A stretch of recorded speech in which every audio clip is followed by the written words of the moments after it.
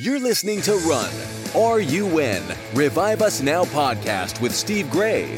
As pastor of the Smithton Outpouring and the Kansas City Revival, Steve is a leading voice of revival worldwide. Steve shares his life-changing encounters with God, along with biblical teaching that equips you to experience and lead lasting revival. Come, run with Steve and expect God to revive us now.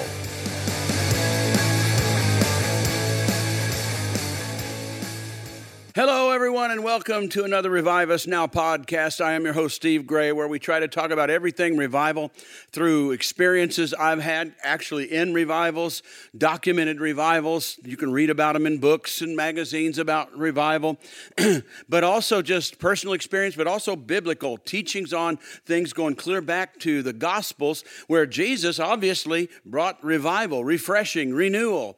And today we're going to talk about that a little bit, and I'll take you back with a story before the Smithton Outpouring. And by the way, as long ago as that's been, 20 years ago, it's still being talked about. And I did a documentary interview just recently, asking all kinds of questions, had to go back and tell the whole story, what it was like, what happened, everything about it. And that I've done it many, many times, but somebody out of Nashville wants to making a documentary, want to know everything about it. So it's still fresh. People are still wanting to know because many did not experience it. Many were not even born when it happened, or they were little children when it happened. And with everything going on in our country right now and in the world right now, people are starting to think, what was it? What is a revival? What is it really? What did it feel like? What was driving the force that you would go to church 5 days a week? And God came and then they read about it or hear about it and they go like, this is beyond anything that I have ever experienced. And that's what we want, to create that hunger. Okay, so let's go back even before the power of God struck on that. It was the month of March and struck me like lightning. And people saw it. It wasn't like I came back and said I was alone in my room and told some story. It was visible. There were 150 people watching as God struck me like lightning, and I lit up and jumped up. And, they saw me get up and talk, and I was different. I was a different person. But I want to go before that, as I knew that God was starting to move in the power and revival, and I started seeing things happen around the country in churches and movements. And so we began to have a Tuesday night prayer meeting every Tuesday night. We actually did that for 2.5 years. Every Tuesday night, started at 7 o'clock. And the church was full of people. People came. We actually started having bigger crowds on prayer night because it was so good. And we started having some movement, rumblings, what I called rumblings of revival, showing that something was going on. And it was really, really good. And so through that, we only prayed about revival, renewal, the power of God, presence of God. We only sang about that. We stayed focused for 2.5 years. Well, after, a year, 6 months, a year, I can't remember. By the way, I should say we read about revivals, Welsh revival. We read about, Charles Finney, and particularly one person was really in it. So this one person really got into Charles Finney, which is great. But then it became critical. This person came and said, I don't think we can have revival. After we've been praying, a year? I don't think we can have revival. And this was a close friend. I respected him a lot. He was a leader in the church. I loved this guy a lot, It wasn't like we were enemies or strife or anything. Everything was great between us. But he began to say, I don't think we can have revival. And I'd say, why? Why not? And he'd say, well, because we're not holy enough. We're not godly enough. We can't have it because we're not godly enough. We're not holy enough. And I'd go, well, you're right. But then again, that's why I need a revival in my life. It's because I'm not holy enough. I'm not godly enough. I need to be revived in the glory and power and presence of God to put me into that realm that I need to be in. And I'm not holy enough. I'm not godly enough, but I've used up all the I power I got. So what do I do here? How do I put the cart before the horse, or the chicken before the egg, or what? What do I do here? So you're probably right. But what do I do? And so out of that, unfortunately, he continued on that route, and he got with some other fellas that were studying Charles Finney about the only person they were studying, and they got off into that. And pretty soon then he just drifted away with the idea that, I guess, that we were off, that we couldn't have it because we weren't godly enough. And he, was going to start a little school or something where you could learn about Charles Finney and how you can get godly. And then just disappeared. And no, nothing.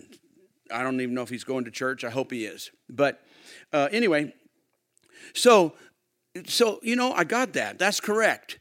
We get the idea that we're not holy enough, we're not godly enough, we're not spiritual enough. That's true. But a move of God, a real move of God, takes those people that are not enough and have used all their strength, have tried to do it in their own strength, self-will, self-help, all the self, and that's good, because that shows a good candidate. When you're using all you got, all that is within you, you're trying to get to God. You can't really use a person who could care less, right? That's wickedness.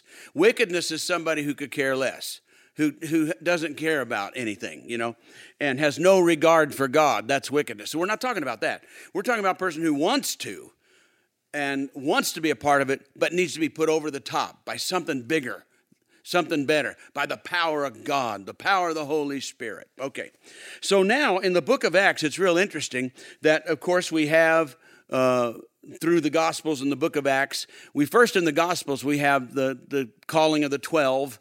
And, they're pretty weak. They don't know anything. That they're tax collectors, fishermen, people like that, and they don't know anything. And Jesus is trying to train them. So basically, they get some action in. He sends them out once and does some things. But basically, they're followers watching. They're basically followers watching. And then when Jesus ascends, it's on them now. It's on them. And so then they go, and the story maybe in Acts chapter 3, they're going to the temple to pray. And actually, it was really good. You can tell these are not lackluster, wicked people, this group, because they met every day for prayer. So these are people that are using all that they've got to do all that they can, because they want to have revival, renewal, power of God, glory of God. And they're meeting every day, and they're breaking bread together, so it's a really good scene. And then they go up, and says to pray, the time of prayer. And when they get there, there's a man there who's been lame, and he begs every day at the temple, and the story. Then he gets healed, and everybody's scurrying about, and he gets healed, and he goes walking and leaping and praising God, and it's a great, great event. Well, as it goes along, then the people start looking at Peter and John, and they answer him, and they say, "Why does this surprise you? Why do you stare at us?" Because they're looking at Peter, they're looking at John. You might do the same thing. You go, "Wow, who are these two guys that did this? Wow, they must have special powers. They got special giftings." And so Peter and John say to them, "Why do you stare at us?" Listen, "as if it is by our own power or our own godliness we have made this man walk." And that is powerful. It's so powerful, because we finally get the answer to that. Yes, we need to be godly. Yes, we need to be holy. Yes, we need to put all that we can into this. But when it comes right down to it, Peter and John said, no, it's not by our own godliness, our own holiness, or our own power that we did this. As far as we can go with this, as much as we can put into this, the bottom line is it's not going to be by our own godliness. It's finally got to just put us into a realm of the things of God, the holiness of God. And so they said, "Why do you look at us like it's our own godliness, our own power that made this man walk?" And finally they say, "It's the God of Abraham, Isaac, and Jacob," he said, "who glorified Jesus." And finally they get down to it, and they said, "It is Jesus' name and faith through that name that has made this man well." Now that's what it is. He says it's the name of Jesus and faith in the name of Jesus that got this guy walking. And that tells us then when this friend, and I call him a friend, I'd still make him my friend. If he wanted to be my friend, I'd make that man that we talked about who said, we're not holy enough, we're not good enough, we're not spiritual enough to have a revival. I'd make him my friend today if I could. And so that's how much respect I had, because he wanted to do right. He meant right. But it put me in a frustrated situation. You're right, but I'm trying to be holy enough to have a move of God. I'm trying, but I just don't know how to do it. And finally, I read this and said, we can't do it in our own power. We can't finally get ourselves godly enough. We've got to do something else. And finally, they let us know. He says, put your faith in the name of Jesus. Put your faith in Jesus. He said it's Jesus' name and faith in the name of Jesus that makes these things happen. It's not your own power. It's not your own godliness. We're not going to be able to get a prayer group over here and study enough somebody else's ministry or study Charles Finney or whoever and finally get it so our own godliness raises up enough and says, now finally I'm there. I'm finally there. My own godliness has got me there. Now we can have a revival. My own holiness. I made it. I made it. And so if you're in that position, you're not going to make it. And that's too much pressure on us. Yes, give all we can do. Pray all we can pray. Live all we can live. We don't want to be wicked with no regard. But we finally get down to it. We can't make this happen.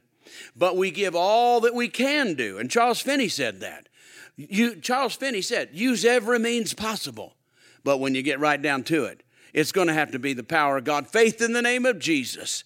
Faith in the name, it comes through him that you'll see this man completely healed. You'll see the power of God. You'll see revival break out. It can't be by our own power or our own godliness. So that ought to be good news to you. Put all that you can into it. And finally, we'll see revival break through the heavens and come down. I hope that helped you today. Till next time, bye-bye.